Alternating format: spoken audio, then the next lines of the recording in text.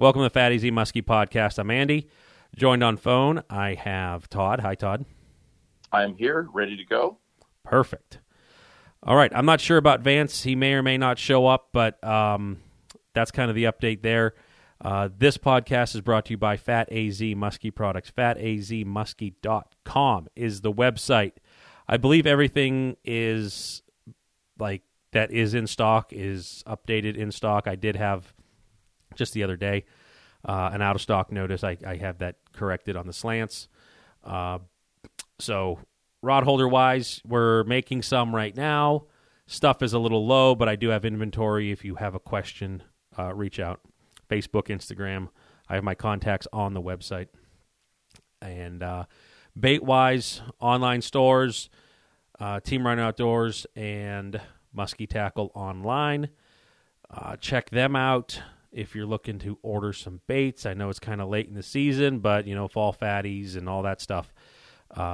Be sure to look them up there. Hogan's Hut, I'm sure, they might have stuff. I don't know. I haven't even been in that store in over a year.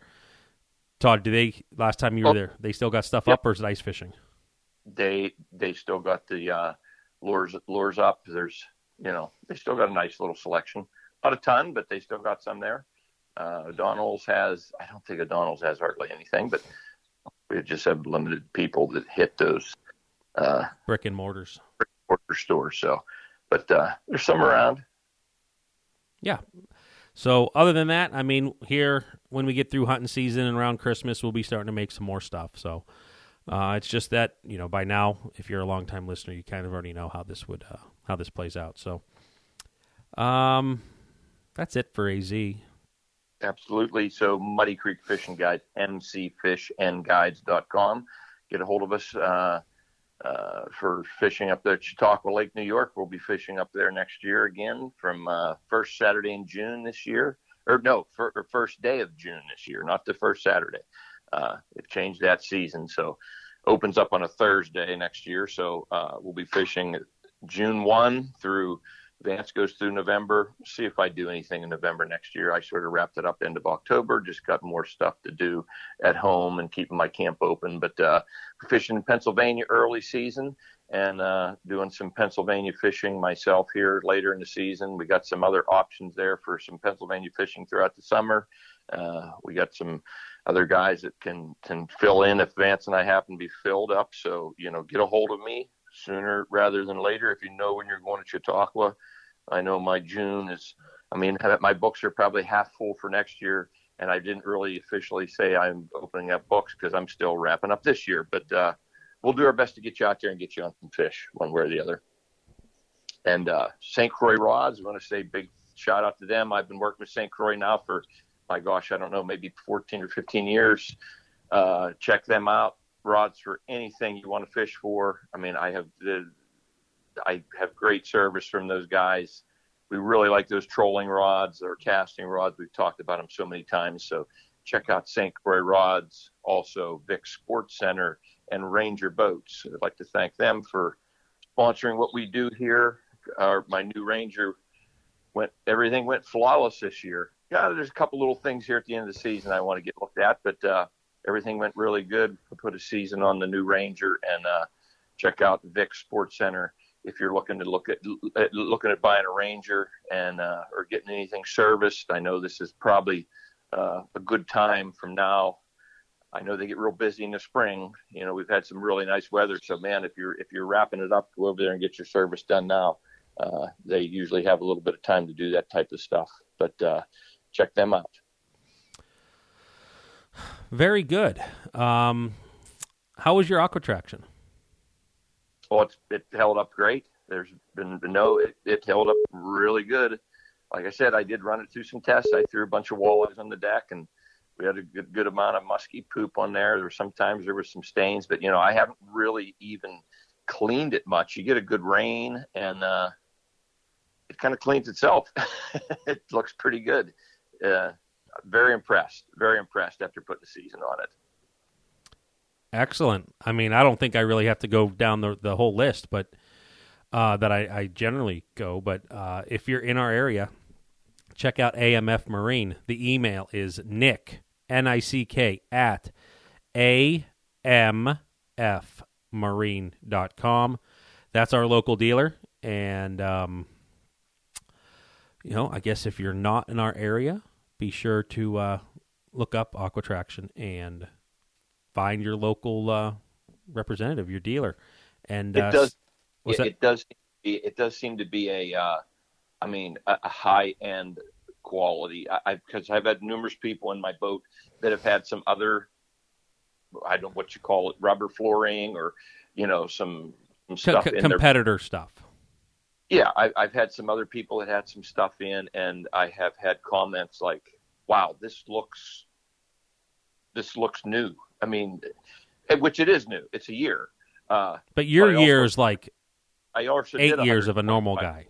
I did 125 days in it. Yeah, and it does. It does look new. And some of them commented like how theirs did not hold up that way after a couple years, which my 1 year is most people's couple years. So yeah, it seems to be a very very good product. Well, that's good. As your season is pretty much wrapped up, that's a good little review there. So,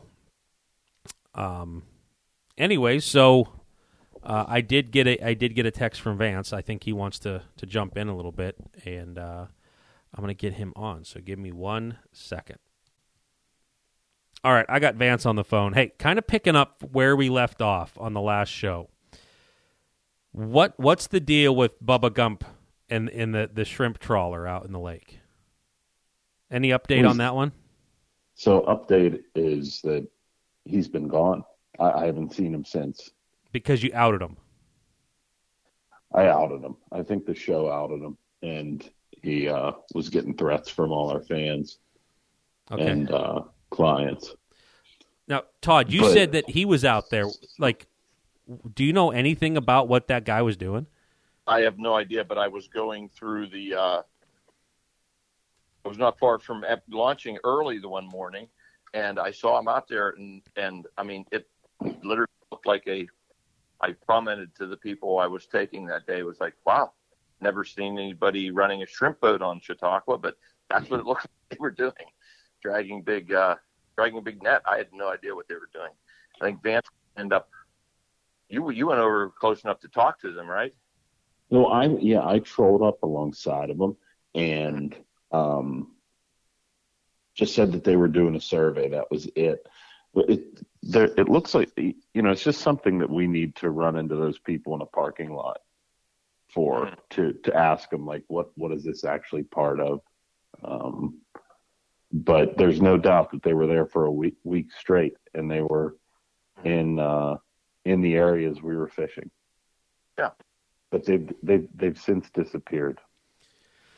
Yeah, I saw them a couple times there, but I haven't been up late the last week. So, yeah. So who knows what they were doing a survey, huh? I don't know what they're going to catch in those shrimp nets, but yeah, I was saying that they just caught like bait fish and that bait fish, white perch, white bass, yellow perch, and then that was it. And but yeah, they left, and I feel like they sabotaged me. Yeah.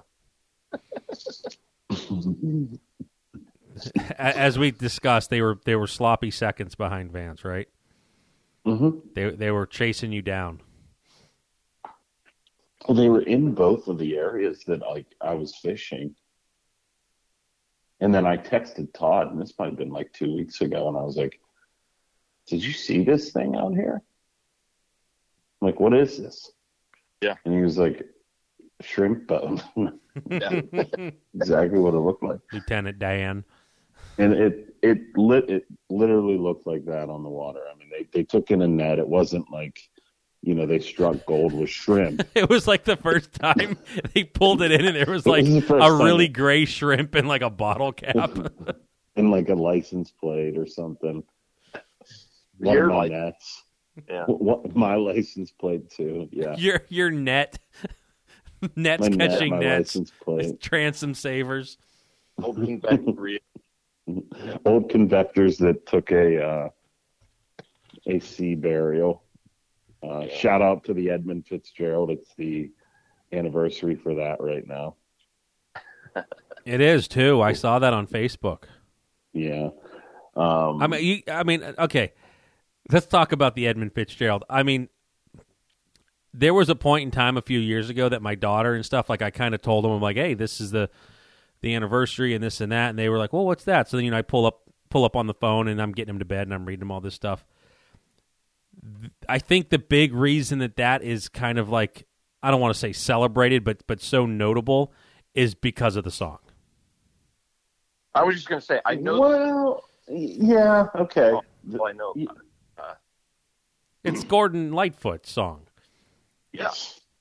That happened on the Great Lakes, correct? Yes. Yeah, it happened on Superior, about 17 miles off of where they were coming. Whitefish Bay. Whitefish Bay, yeah. Well, they were trying to, if they could have got there, they would have been in much better shape than on the bottom. Well, there was a ship behind them that passed them after they had already sank. I believe it was called the Anderson. So, this was a smaller ship. And the Anderson passes them and like gets into the port and is like, well, that sucked. And people are like, hey, can you go out there and help these people on the Edmund Fitzgerald? They've gone essentially radio silent. Vanished from radar. It's 7:15. That's the last time he's like, the Anderson was like, yo, you're going to have to retrieve 2 vessels if you want me to go and do that. And they were like, yeah, absolutely. So he was like, okay, yeah, that sounds reasonable. So he goes back out and they don't find the Edmund Fitzgerald. And it always was intriguing. I don't know why it was so intriguing. I mean, Great Lake shipwrecks are a thing. They are interesting. They're unique. It's crazy that they're lakes and there's, you can't see across them, so you think that they're oceans almost. But I think the Edmund Fitzgerald was something like 700 feet long. It's an enormous boat. I mean, now there are bigger ones out there, but for the time, it was the biggest. It was a giant. The thing essentially was coming in and grounded. So its front, they were carrying a very heavy. I quote, 26,000 tons. Yep, 26,000 tons. Iron ore, so like a pebble thing. And so it was sitting low in the water. And it is hitting these waves. And apparently when it punches down on one, it like hit the ground and folded in half, flipped, sank. Goodbye. Yeah, I mean, we're probably appealing to a pretty strong Midwestern audience that knows a lot more about it than just me glossing over a Wikipedia 3 or 4 years ago and trying to think of the lyrics. Yeah. But I mean, I also saw something at one point on like Discovery about how they might have thought that it like the bow came out of a wave, and like the boat can't you can't hold the boat up in the middle and expect it to like not snap. Mm-hmm. So it about and snapped. Yeah, center like maybe. But yeah, they said it like hit the ground. I think it's in really deep water. It's in 500 some feet. So they're not hitting. Well, that's a big nosedive if that thing went 500 down. That's what somebody told me. That's a theory. That's a theory because they don't really know what happened. But this thing was so heavy and the waves were so like 35-foot waves were spritzing on this Anderson boat. Yeah, it was like, what was it classified as, like a Great Lakes hurricane? Yeah, like 100-mile-an-hour winds on a cross bridge, like 18-wheelers were flipping up there. And it said like it was like so heavy. This is just a theory. It like went up on a wave, came down, like plunged through the ocean. Through Superior and hit the bottom of Lake Superior, and then that would be crazy. That would be like me doing that in like 12 foot of water. That's the equivalent. Like I'm going to go submersible on this one, And I like, mean, I might be. This is a theory. I just no, but it's a fun. I've never heard this one. Yeah, it was a theory. They don't know what happened. Like at 7:15, they said, they said we're holding our own, and that was the last thing they said. Wow. Yeah, because initially, like something they, I remember like Gordon had to change the lyrics of the song because the initial theory was that they didn't close the hatches like fully, and it took water on. But then come to find out, like something I'm not going to even venture a guess how they figured it out. And they're like, oh, this isn't how it happened. He's like, well, I got to fix this song. I'm not going to be having some. So he changed the lyrics. He changed the lyrics to "We don't know, we don't know, we're just speculating here," and that was it. And I think what was it, 29 crew members? Because he said something about like 29 bells were hit, and that's, I don't know why that's such a special ship sinking for in like it was the biggest boat but, of the the U.S. fleet. Okay, and it's also kind of like it's like the Great Lakes Titanic. Yeah, I was just going to say it's reveling with the Titanic of the Great Lakes. Yeah, 3 football fields long. It's an enormous boat. Mm-hmm. Oh, it's huge. And then, I'm sure people have seen like all the ship comparisons. You think of the Titanic, and then they're like, by the way, this was the biggest boat back in the day. This is the biggest cruise ship, and the Titanic literally looks like a lifeboat. It looks like a lifeboat. I've seen that photo. I saw that not long ago. The Titanic. We have an orchestra. Wow. We have a complete amusement park. Yeah, that's true. At the 18th floor, we have a roller coaster. Yeah, a casino. And by the way, I know we're on the ocean, but how would you like to swim in a wave pool on a boat on the ocean? In waves, yes. One of many pools. Yeah. Incredible. Yeah. We had a Vance, you're going to remember this day. I had my preacher friend with me. Man, that was maybe during the day for a whole day. That was maybe as rough as I've seen Chautauqua Lake with all my years being there. Like trying to turn the corner at Long Point. You remember the day I'm talking about? This year.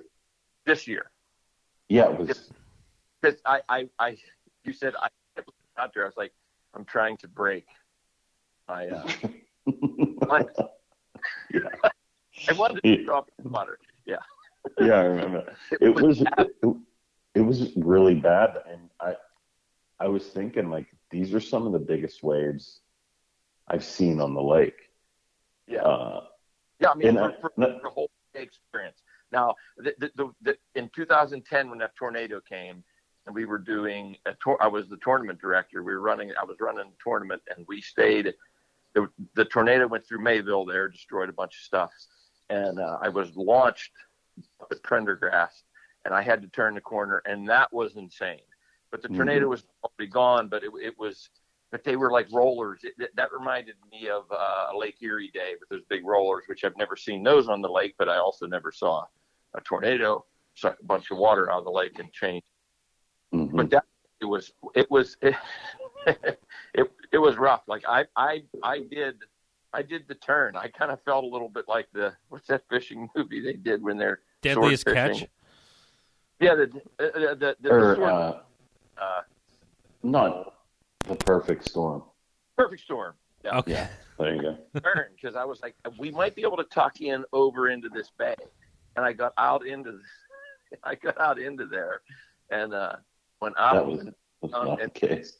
He put his hand across his throat. He's like, "Done. I'm done. We're not going to do this." I was like, "Okay, I got to get turned here," and I'll tell you, there was some big waves.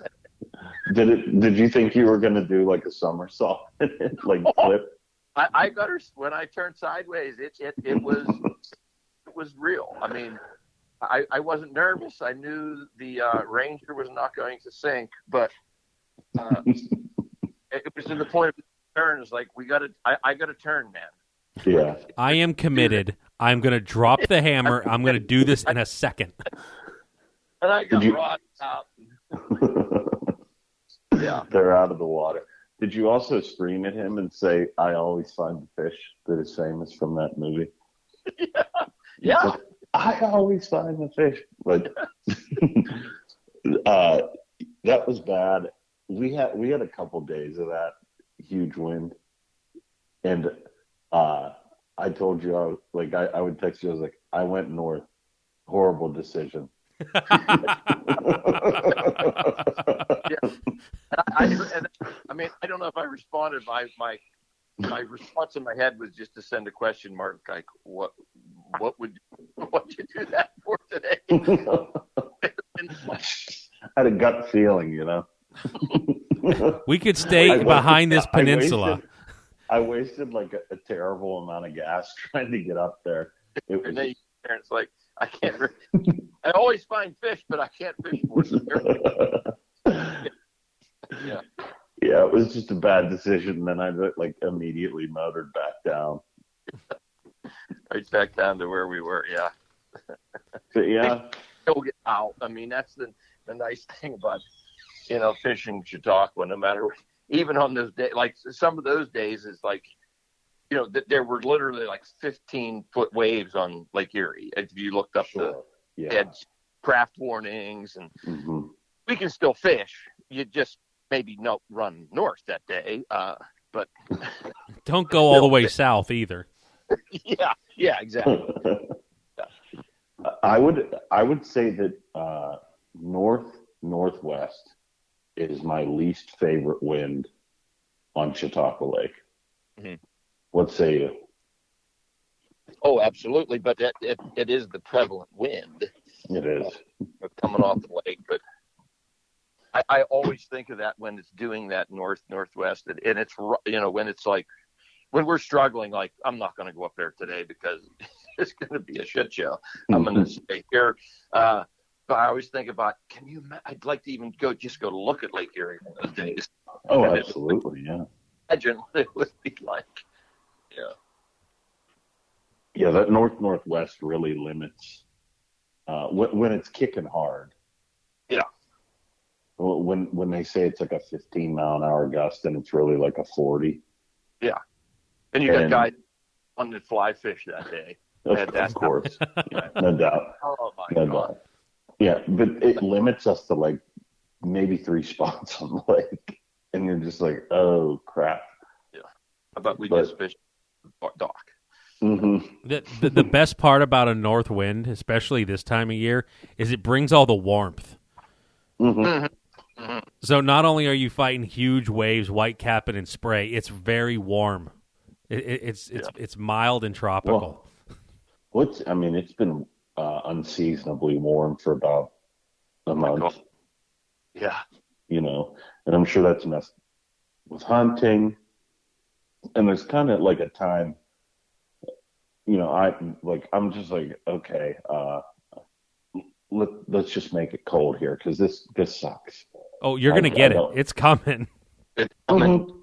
In the next couple of days. But we talked there a while back. Like the first day of fall was insane. Crazy. I drove up in snow in October. It stayed that way for 2 weeks. I couldn't. The one more, I didn't even have my awning in at camp, and I had a little bit of a hard time getting out the door. Did it? Down, and I opened the door and I couldn't get my door open. I was like, what is going on? I didn't realize that it had snowed that much, and it was that wet crap. The heavy stuff, yeah. And I snuck out the door and looked at the boat, and there's just like 500 pounds of slush trying to get it off of the tarp, Mm-hmm. But then it changed. It was bad there for maybe 2 weeks, and it turned into, it's just been beautiful. Absolutely beautiful. And you kind of just, like, when the fall hits, you're just like, okay, let's go. Let's get through this.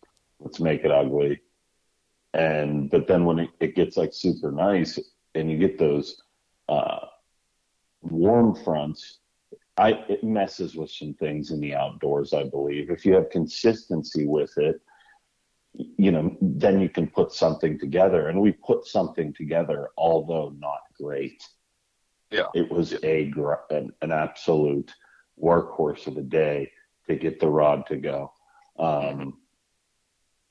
But I just wanted it to be here. Now it's like, okay, we're almost halfway through November. I have like 10 days left, and now I'm just going to get my butt kicked. So like the fall that I was looking forward to never came around. No. And now it's just going to hit me and make it a grueling 10 days, make it feel like it's 100 days. And, we'll see what happens. Those are good fishing stories. Maybe I'll smash the boat into something. We'll see what happens. What's the water temps on? So the water temps are still in the 50s. Yeah. The lake is incredibly low. Hard to launch low. Yeah. Bury your muffler low. Mm-hmm. And I've recently ripped the emblem off the side where it says Ranger, because when I'm launching, the boat is going under the dock. Yeah. And now, so like today when I launched, I went out and I'm just like, I'm not going any further, because if I would step into the lake. Mm-hmm. And so I back in, and it's still not completely off the trailer. I get out, I get into the boat, and I have to kick it in reverse with some force, also being trimmed up, because it's about 2.5 feet at the ramp right now, and that's really, really low. I hit my prop on it, yeah, and things like that. So it's a low lake right now. It sucks. Yeah. Well, that's going to change after this storm comes through. Mm-hmm. 2.5 inches tomorrow. Supposedly, I don't know. Yeah, excited for that. Yeah. And don't worry, it's not going to be 70 degrees. So you're going to get your fall high of 46, 2.5 inches of rain, blowing wind, and then your snow coming. I'm ready for it. I'm ready to go. God bless you. Well, God bless you guys hunting too. I mean, that's it's so terrible how I'm hunting. Like, I'm going to rip on myself. That's the thing. Let's face it, it's pretty comfortable in the cab of the boat. There's a heater and stuff. When it's raining, though, it's not fun. Like, I'll be soaked by the time I set a spread.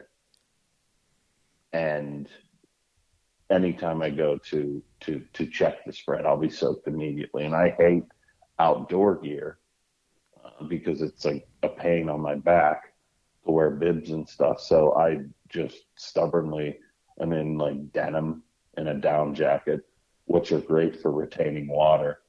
And then I'm miserable for the full day.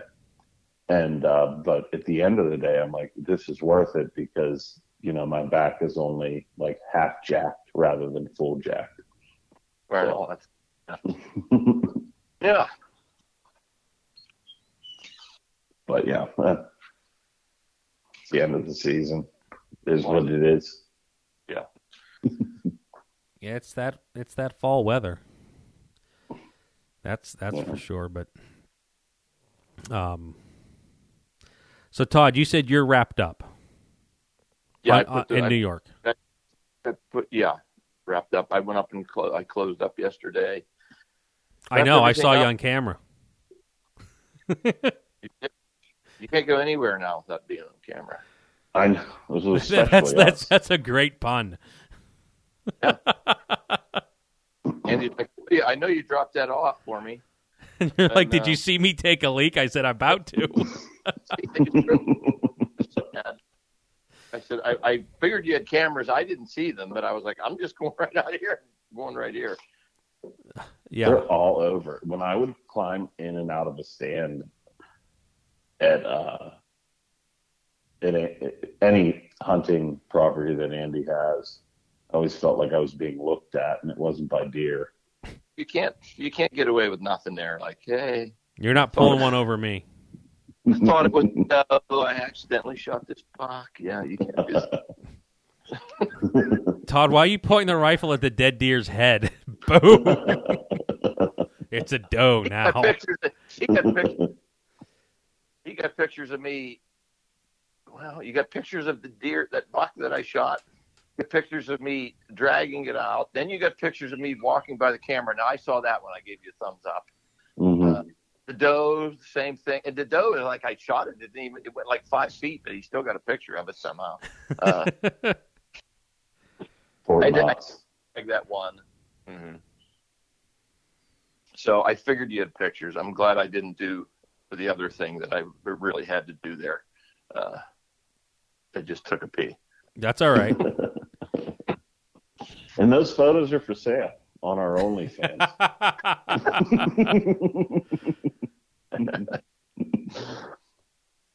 Yeah, it was funny because I'm like, I know exactly where Todd put that mattress. So okay, this needs clarified. Todd, on his way up to close up camp, stopped at my barn that I have. I have some property up in New York, and he dropped off a mattress that's going to be used for one of the little bedrooms there for my kids. So he went to drop off the mattress. He tucked it in nice up against the building, and then I got a photo of him walking around the building with his hands about prep to take a leak. That's what I did. I mean, and it's you don't see nothing, but you're like, the only reason I know that's how it went was because I've done that walk 100 times this summer to go pee in the exact same spot. Yeah. It was just that you could tell that's where you needed to do it. Yeah. Yeah. Sports territory. Beautiful. Yeah. So. Yep. Put the boat in today. Opened everything up, getting things dried out. I got into a little rain down here fishing the other day and actually cleaned it and waxed it. Now my killing me. That's the kind of stuff that bending over gets me. Mm-hmm. So you had your first year. You said earlier that the boat ran flawless. What is your take on a 150 on that boat versus the 200 you had this year? Well, the 200 is a lot more fun, but there's no doubt about that. Time out.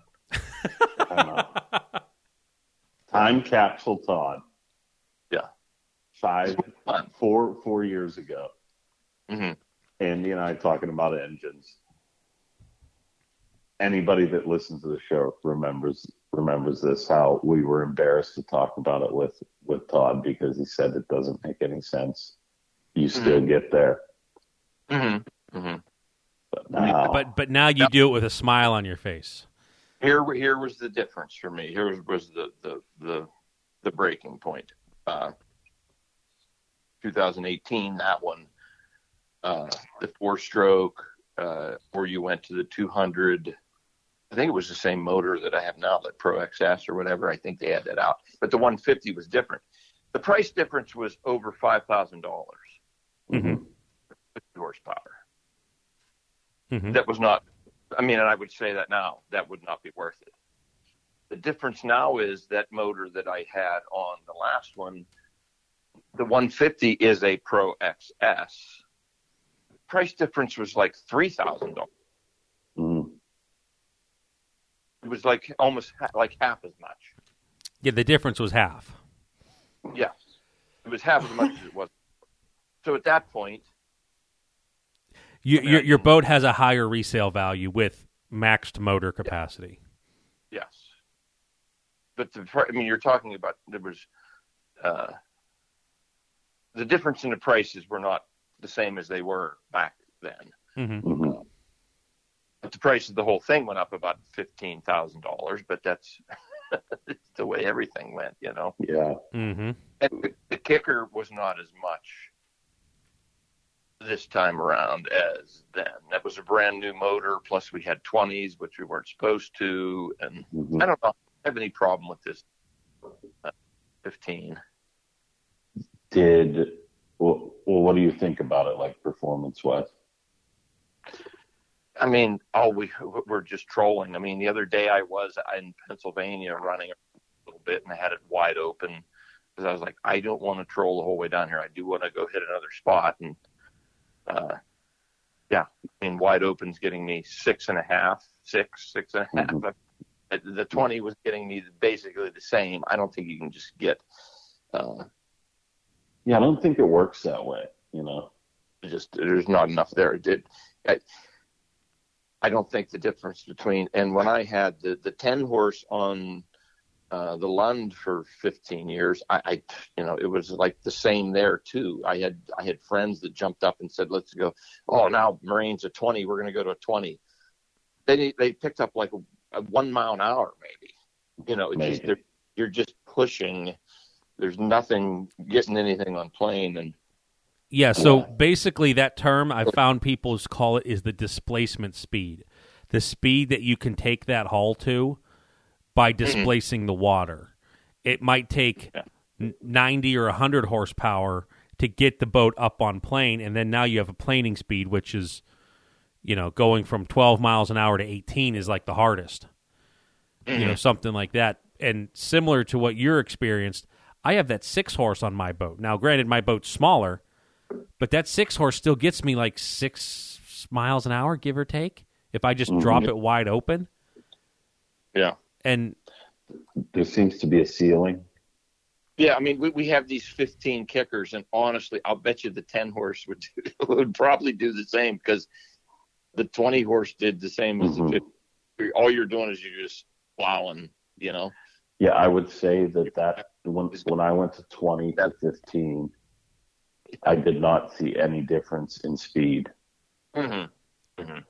Or even going into a turn and hammering it down or something like that. There was no difference. I think there's a cap when you're just pushing along, a ton boat, and you're just not going to see that speed. I had the same exact boat.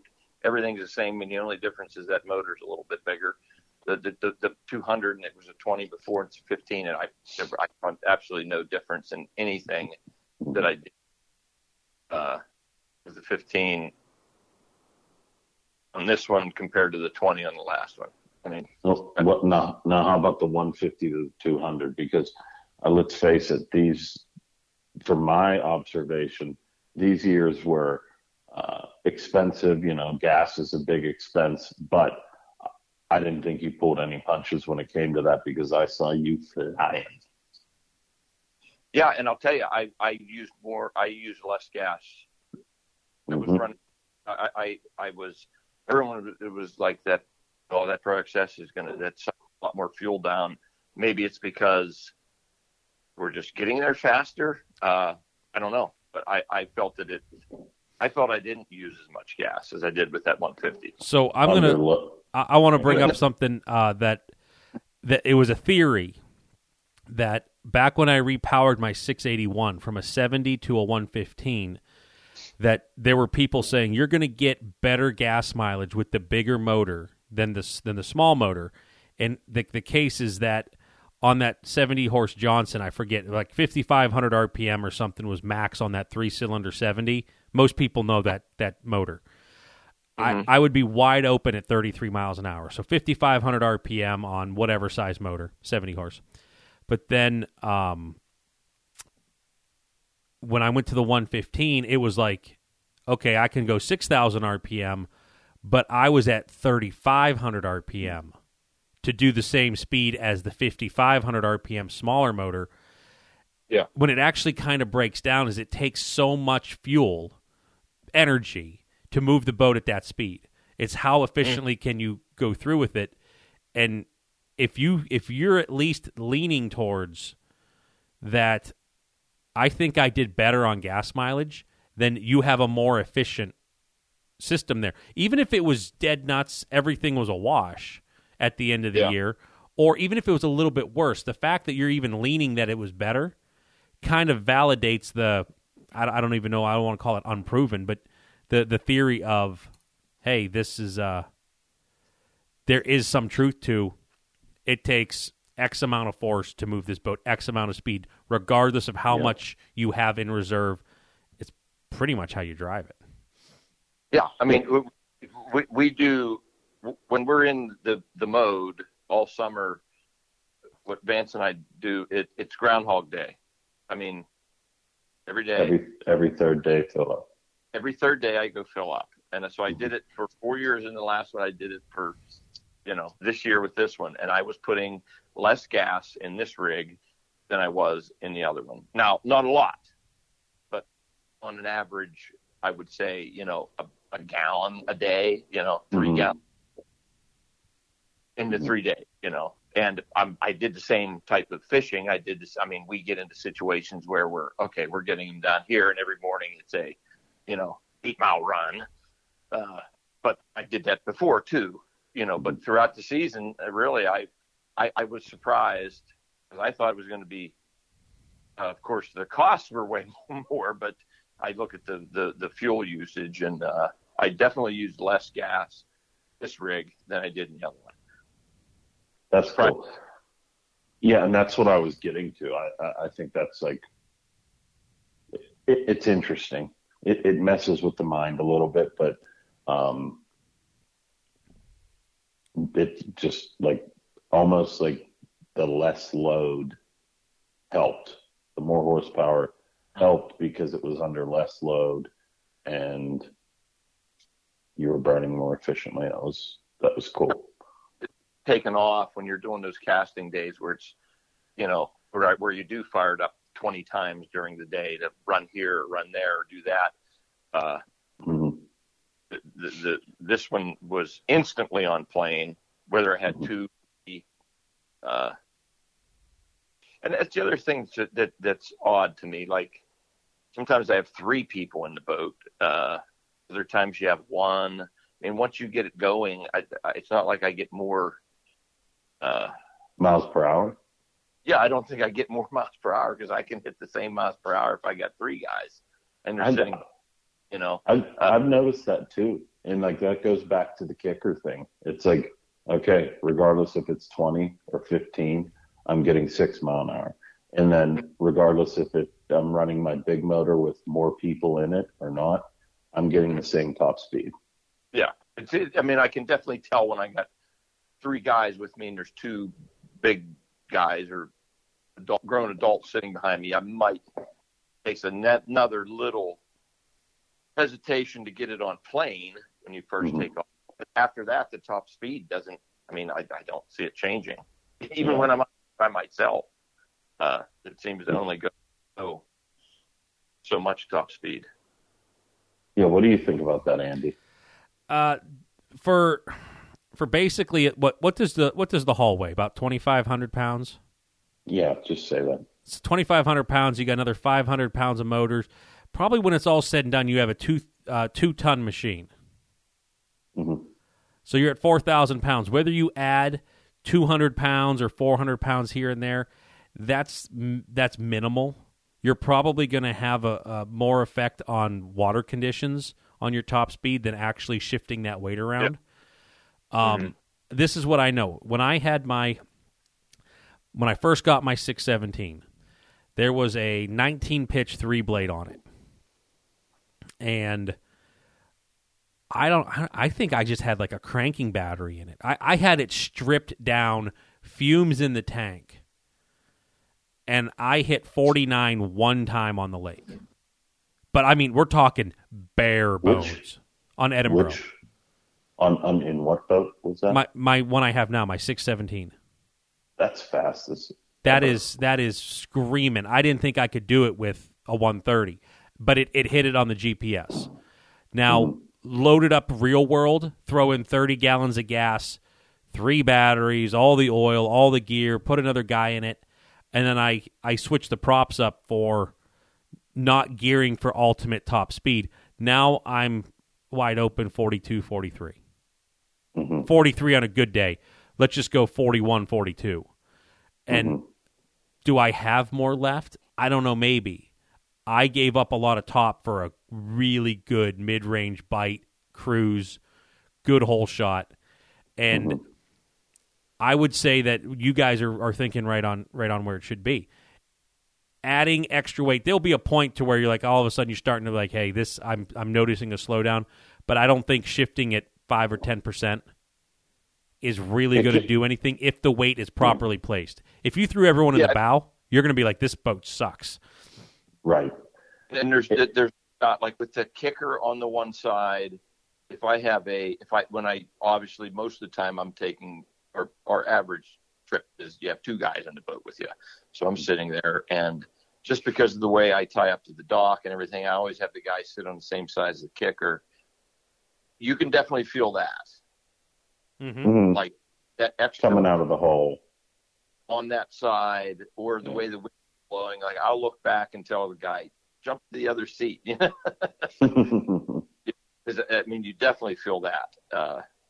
But you're talking about, let's just say the average guy we take out weighs 200 pounds. You know, you throw 100 plus that kicker on there on that side, and there's sometimes I definitely feel that. And there's times when I've been in rough, like I did Lake Erie a couple times, and my brother's a big man, and I had him sitting in the middle. I said, sit right in the middle, Brad.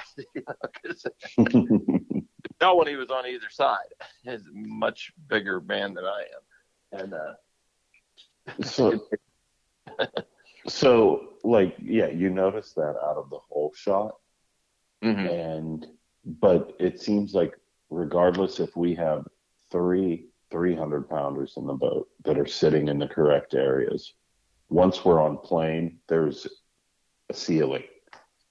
Yeah, it goes so fast. That's it. I can only trim whether it's just us on the boat or there's 3 other people on the boat. Once we're on plane, we're hitting a ceiling.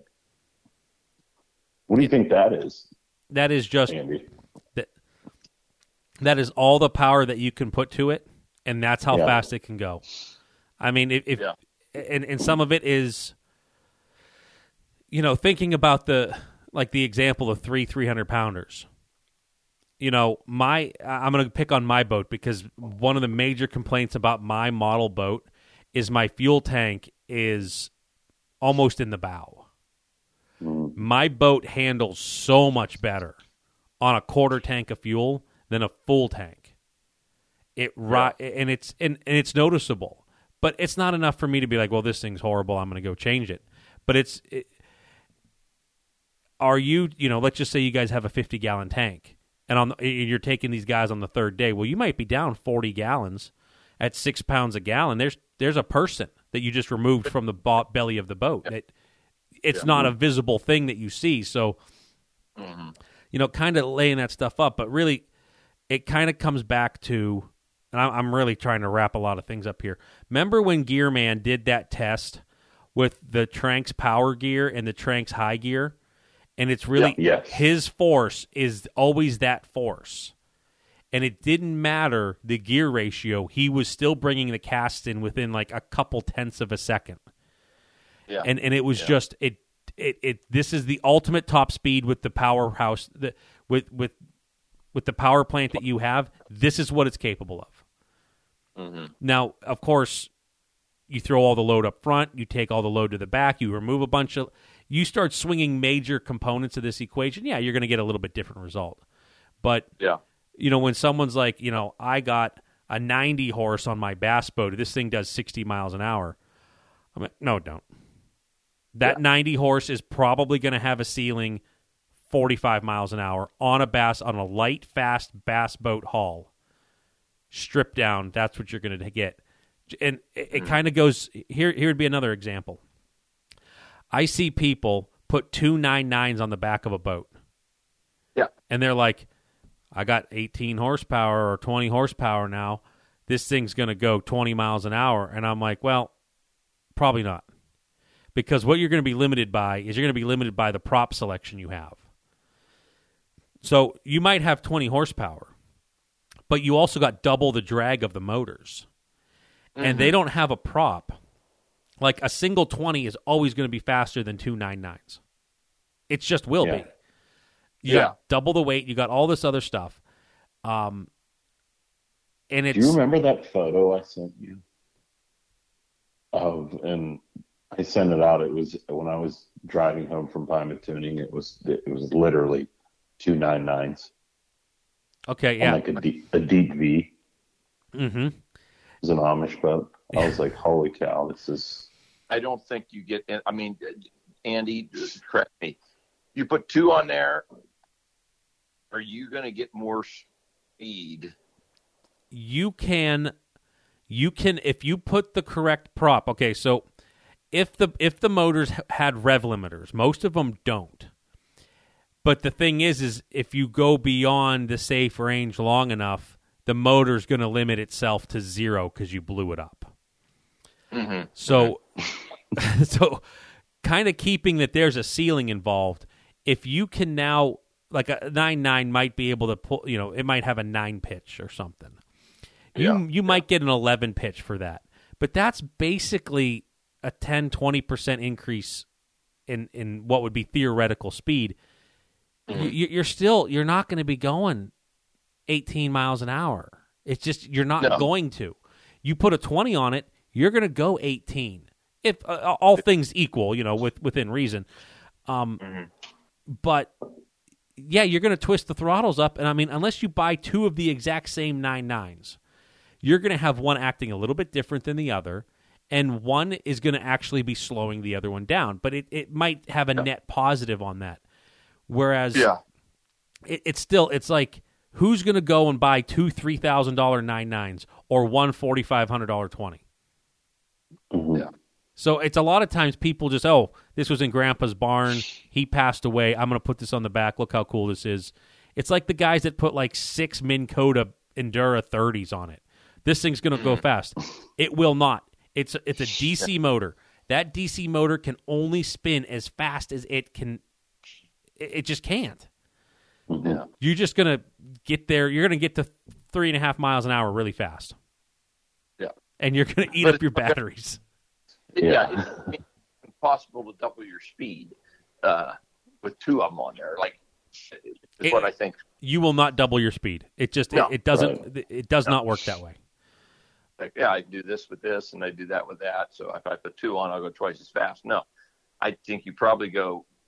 You'd have to. You might pick up 50% speed. You might get a little more. Maybe. So that hypothetically,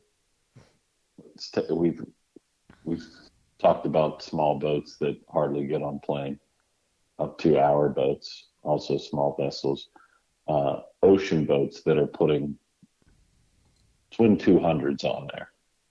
Mm-hmm. Say you're in a 25-foot center console, you got twin 200s on there. Would you want that, or would you want one 400? Give me the 2 screws. You want 2? Yes. And it's basically, yes, the 400 would be faster. But if you're going 60 miles offshore, I would much rather have 2 functioning motors, and if one goes down, I'm still making it back slowly. Mm-hmm. That's really what it comes down to, is the redundancy of having, hey, I got triple 300s on the back. Cool. Now, if a motor goes down that is twin 2s, and obviously the props spin opposite of one another, yes? They should if it's set up correctly, but it's not completely necessary. If one goes down and you're trying to drive on that thing, does that screw with your comeback in?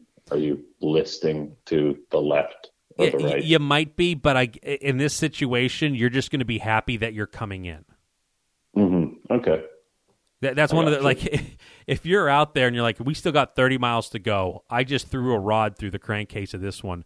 Maybe you trim that motor up, and you're just like, okay, instead of doing 50 on the way back, we're going to be doing 35. Mm-hmm. But I'm smiling because this one is still running. And I'm alive. And I'm alive, yes. There's sharks circling the boat. In freshwater, that's not such a major issue unless you're out in the Great Lakes and you're a big boat hauling iron ore. I got to pick that up like that in August there when we did the salmon, nice little 4-day salmon trip. The twin, I think it's a 28 or 30-foot contender, twin 300s, and when we went out, like so when we'd go out, we'd stop. He was trolling with the big motors, but it was keep hours normal. When you stop to troll, like each day, it was. I don't know if he was doing it manually or not. I think it was just sort of doing it. When you shut down to troll, you know, the left one would shut off, and the next day the right one would run, and then the next day the left one would. You know what I'm saying? Mm-hmm. So you're not like you favored the right motor the whole time. Yeah. It has 2,000 hours, while the left has like 300. Troll for 8 hours, and it was just it was switching back and forth. You know, 4 days. The one ran 2 days, the other one ran 2 days, and there was no. Of course, he had the same autopilot we have. So, did they hit the correct speed with just one motor running? For trolling? Yeah. Yeah, but we did have big, he had to put up big drift bags, you know. Okay. To slow us down. And we're still, I mean, it's not doing that much slower doing that salmon than you do muskies, you know. Mm-hmm. It's the same speed we're running now, 3.5, 3, you know. Mm-hmm. But he did put the drift bags out, and I think that was more boat control. Oh, like when you put a drift sock out, yeah, and you like move with your bow mount or whatever. Like I haven't used one in years. There's like a level of like it feels like you got fresh tires on a car. It's like this thing is hugging good. Now it takes more effort to move it, but it's like kind of what I do with the big planer boards. Sometimes I like having them out because it just stabilizes the boat. It absolutely does. Yeah, there's a lot of drag there. But, yeah, that's the first thing we did was deploy those, and we did that, and it really stabilized that boat. That's cool. It's just, like, neat to think about these things. And well, people try to tune their boats and make them faster or whatever it is. It appears to be that there is a ceiling once you're either on plane or off plane, and it becomes, you know, for the person who doesn't understand the math of it, it's like this wonderland of I'm going to get this. I mean, I went through it the hard way. My first little boat had a 9.9, and I couldn't get above like 8.5. I might have hit 9, and I'm like, I just got to get on a plane. I did everything I could. I thought the motor wasn't running right, this and that. But, you know, I had no one to tell me this. And I'm like, well, I got to figure this out. Eventually, I'm like, you know what? It just isn't going to happen. Mm-hmm. So I went from, let's just say, 8.5 miles an hour with a 10 horse. I put a 25 on it, and I could do 24. Whoa. That's a plane. Because I got it up on plane. Yeah. You got it up on plane. If you can get it on plane, it doesn't take, it takes, I don't know, let's just say it would have taken 18 horsepower to put my boat on plane. Mm-hmm. Once you got it on plane, it's like, because it's light and it's a slow moving vessel, it only takes a horsepower, and you're like another mile or two faster. Mm-hmm. And you're like, boom, boom, boom, incremental. But then you get to, it's not linear. Once you get to like the speeds that, you guys are flirting with 40s and 50s, the rule of thumb is it takes 5 horsepower to go another mile an hour. Yeah. But once you get up on plane, it might take like, hey, this is a 1-to-1. Mm-hmm. As you start increasing all the drags through speed, it now takes more and more power to get it faster beyond that. And interesting that so obviously we're affiliated with VIX. There was a gentleman that had a 2080, my exact boat, without the kicker. Mm-hmm.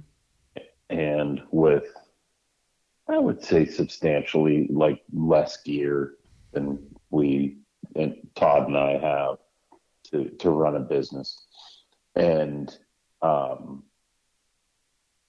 run a 19 pitch blade for whole shot. And I've also ran a 21 pitch before as well. Same boat, same everything. The guy told me straight, he said 63 miles an hour, where I was getting like 52 on a very good day. He said 63 miles an hour. I said, that is what? I said, that's crazy. He's like, oh yeah, we had it up on Lake St. Clair. We were doing 63 miles an hour. And I said, that's interesting. I looked at the prop. It was the same prop that I ran, that I trialed the boat with initially. And I don't know if he was, what came to was I thought he was full of shit. And because essentially it was the same load except for like 300 pounds of like guide and safe gear and everything we need to be legal, and minus a kicker that's 125 pounds. And all of a sudden he's jumping up 11 miles an hour. And I just thought that was, there's no way. I've ran that boat for 5-6 years. Just no way that happened. It seems excessive. Yeah. But that's what people talk about, like when there's been legends that have told Todd that, their boat went 75 miles an hour when that wasn't the truth. And like, it's just like, what is up with this top speed stuff? Like, it's probably not real, Getting back to my comment of the math. Once you realize the math that everything can, like I can hit with relative accuracy about what your boat should go based off of a couple hard numbers, and I've seen it on these forums. You're like really, really close. It should end up like, hey, give me your prop pitch, give me your gear ratio, give me your motor RPM, and I'm gonna tell you. And there are times that people on these forums, when there used to be a big thing about, hey, I'm getting this much speed, this is what my speed is, and these are my numbers. And it doesn't take but like a second to calculate this. You're like, there's absolutely no way that you're going 120% faster than your absolute best case scenario. Mm-hmm. Yeah. Well, something is wrong. Well, no, everything, this is that. And you start questioning it more and more. Oh, this was the speedometer that came on the boat with like the little tube and the suction. Right. Right. Yeah. I was like, come on now. Yeah. 63 mile an hour out of an angler. It's just not happening unless you're trailering it. Yeah. It happens. Right, yeah. Unless it's behind your truck. Yeah. Well, the kicker, that kicker where it sits, it makes a bit like if you ever like if you look at your boat when you launch, Vance, and I've seen it. It doesn't matter how big the boat is. Yours is foot and a half longer than mine, but when you launch like that, but if you don't get to look at it that often, like when you walk down to it. But I've been on situations where I've pulled into a dock where I was walking towards the boat, and when you launch the boat and it's just sitting there at the dock, that weight of that kicker has that boat listed that way a little bit. It does, yeah. Little lean to the right if we're walking and looking straight at it. And in the back, and you can see, like, I can see a little white here. I can't see it on that side. Mm-hmm. Whatever. They don't even weigh 200 pounds. They don't, no. But that makes a difference hanging off of back there. Mm-hmm. Every little thing adds to the equation. But there is a huge difference. I think like we could wrap that up with is, from our boating experience, is we notice it in the whole shot. Mm-hmm. But then once we're on plane, there's less resistance. There is a ceiling that we are experiencing, whether it's us or pack down. Yep. And a lot of this, like, you know, make all the jokes you want. I have started stripping my boat of unnecessary things. Like when you look at, like, I know it might only be 20 pounds. Does that mean you got rid of your boat? No, because that's still necessary. All the fishing tackle or what? No, it has. I used to take so much tackle. Now I'm like, the one time my wife and I went to troll around, I'm like, I'll take a Plano box and 4 rods. Yeah. I'm not going to have 8 rods and a whole live well filled plus another thing over here. Do I really need this? No. And just start. Gas gauges, gas, that's not important. Hey, I made us back to the dock that day. You did, but you also thought that I did something wrong. You just automatically assume that you did. Oh, I'm just nervous. But like if you want to increase your performance, get rid of the stuff you don't need. Like this would be a big one. And I'm not about to do it because I think my batteries are still good. Keyword think. If you could get a 24-volt lithium, you got a quarter of the weight and the same amount of power. Mm-hmm. You could literally save 150 pounds off of a couple batteries. Yeah. And that's weight that just, like, you don't even think about it. And, all that weight on the transom, in order to increase your speed, you can either go more horsepower, become more aerodynamic, or reduce your wetted area on the hull.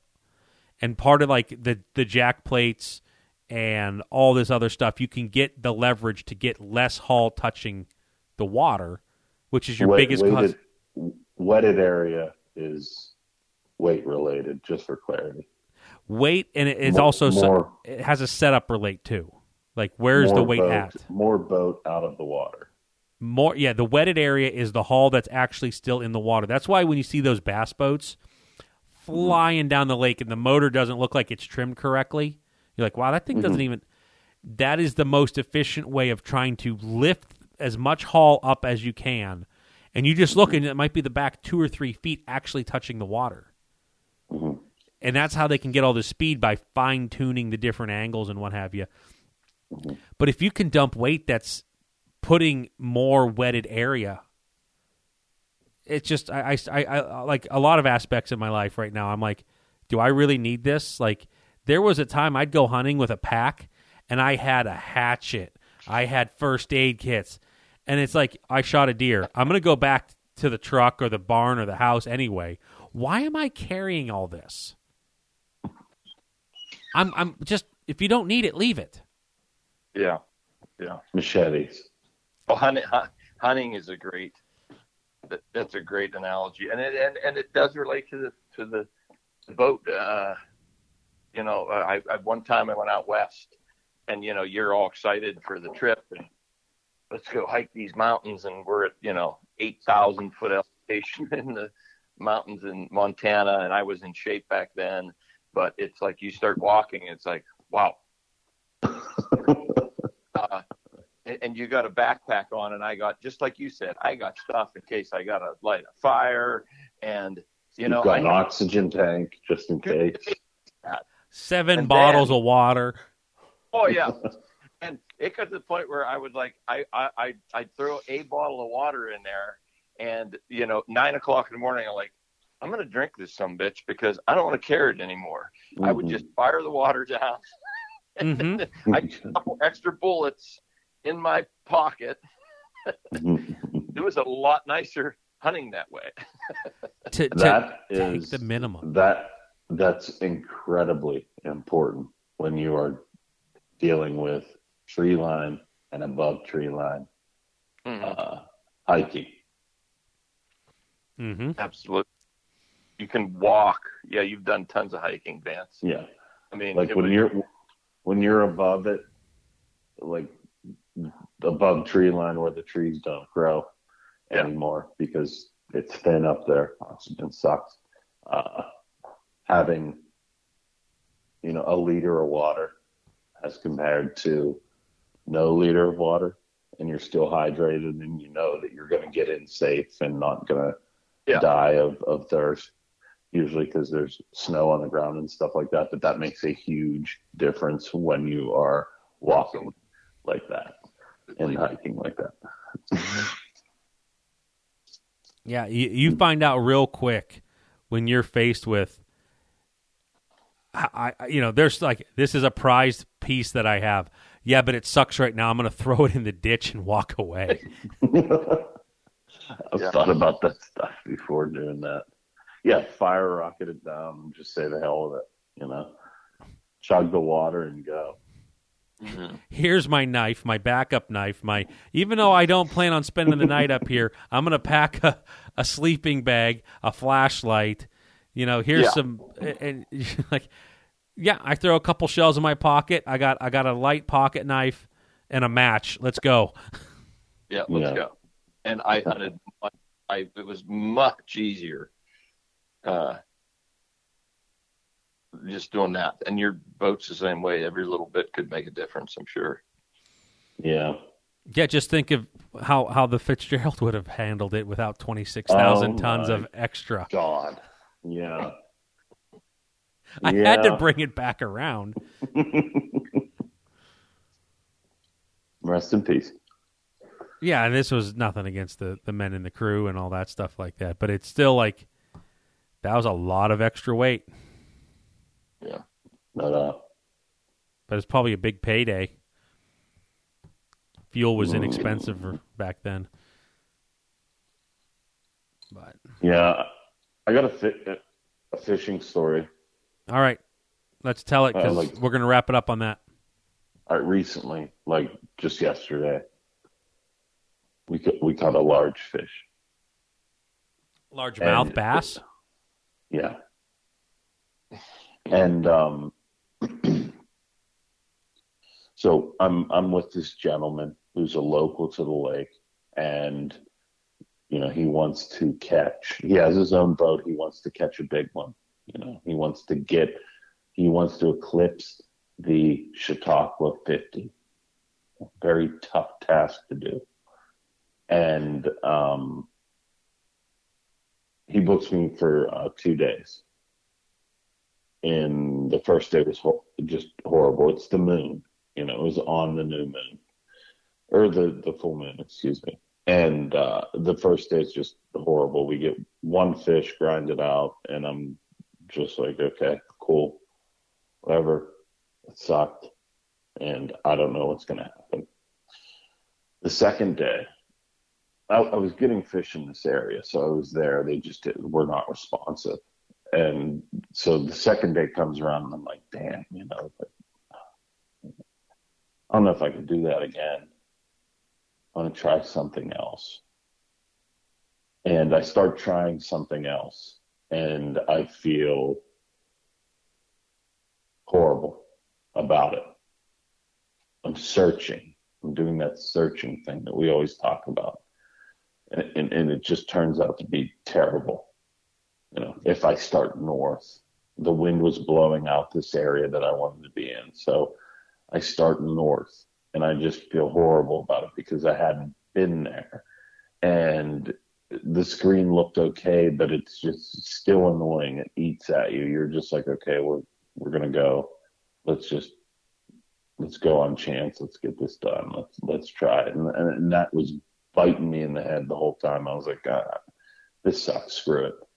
I'm going to go into this area that I feel most confident in and just deal with the suck, even though it was like big wind for the majority of the day blowing into there and horrible for boat control and things like that. The wind finally slows down at the end of the day. And the last hour of the day, it's approaching the last hour of the day and still nothing. So 2 days on a moon, I've got one fish and it sucks. And I'm like, man, this really sucks. I feel bad. And this happens to every angler. And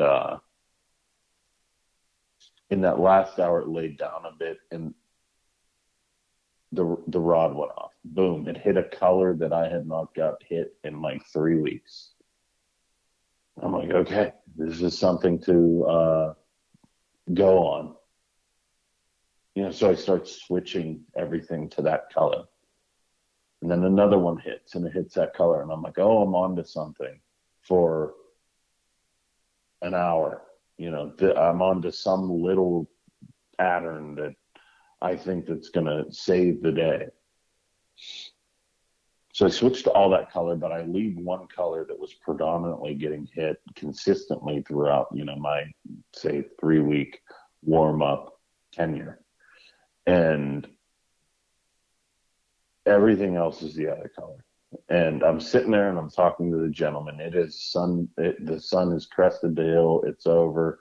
I stayed out a little overtime because I enjoy being with this client. It's a nice conversation. He understands what it's all about.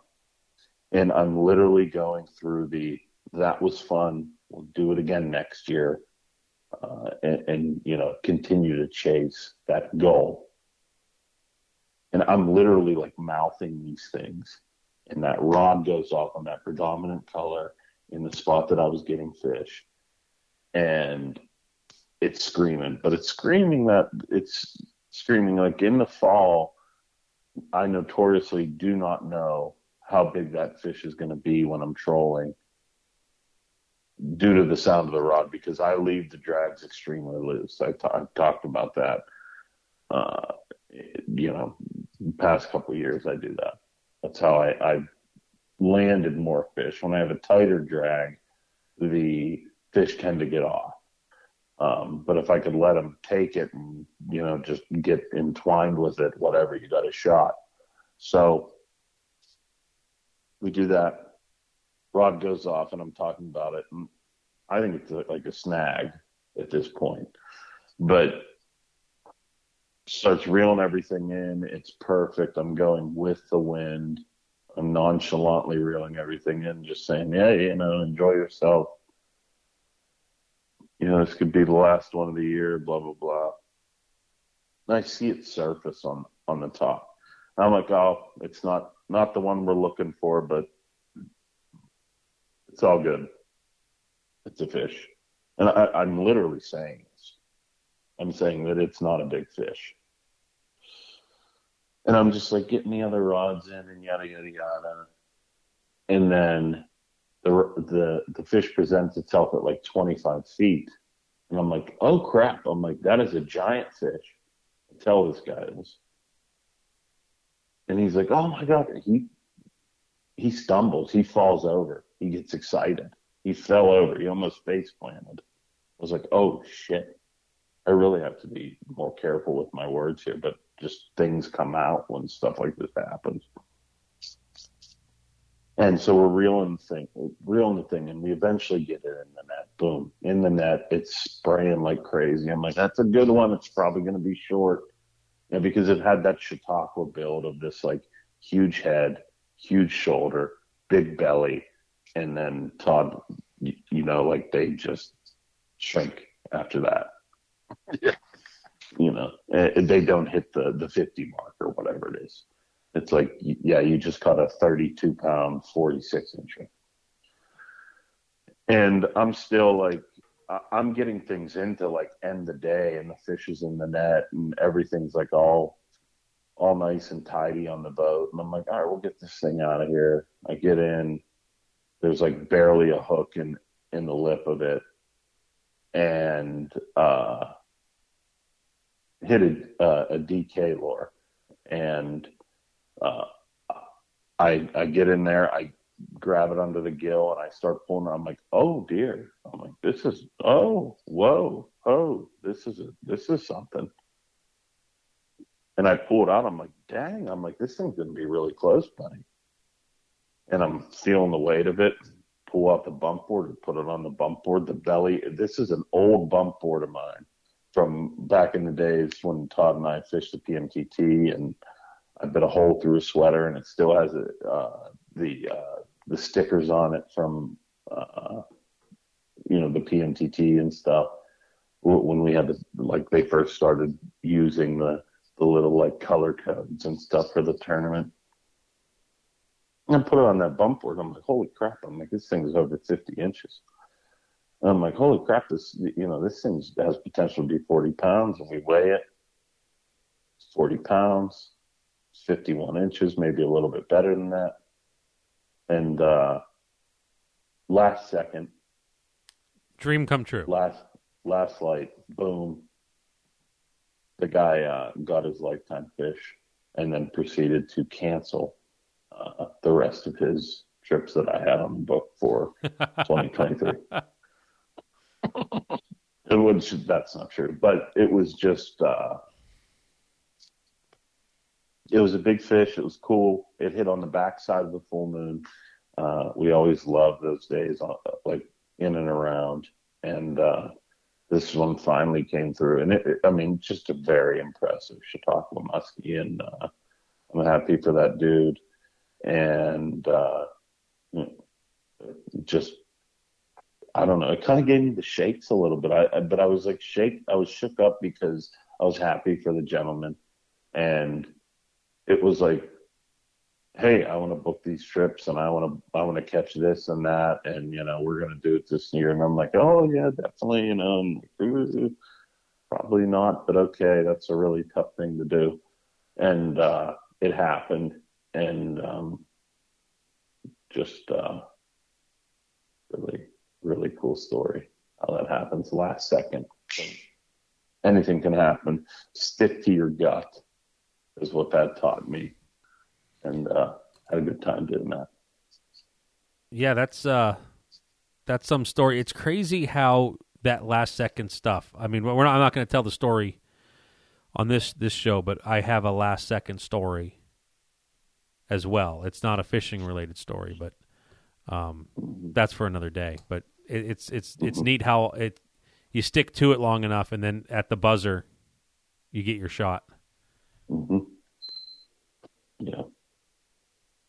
Very good. Let's go. Yep. All right. I'm going to wrap this one up here. Big thanks to Fat AZ Muskie Products, Muddy Creek Fishing Guides, St. Croix Rods, Vicks Marine, Ranger Boats, and Aquatraction. So anyone out there still fishing, be safe. Good luck. Good luck hunting. Thanks for listening.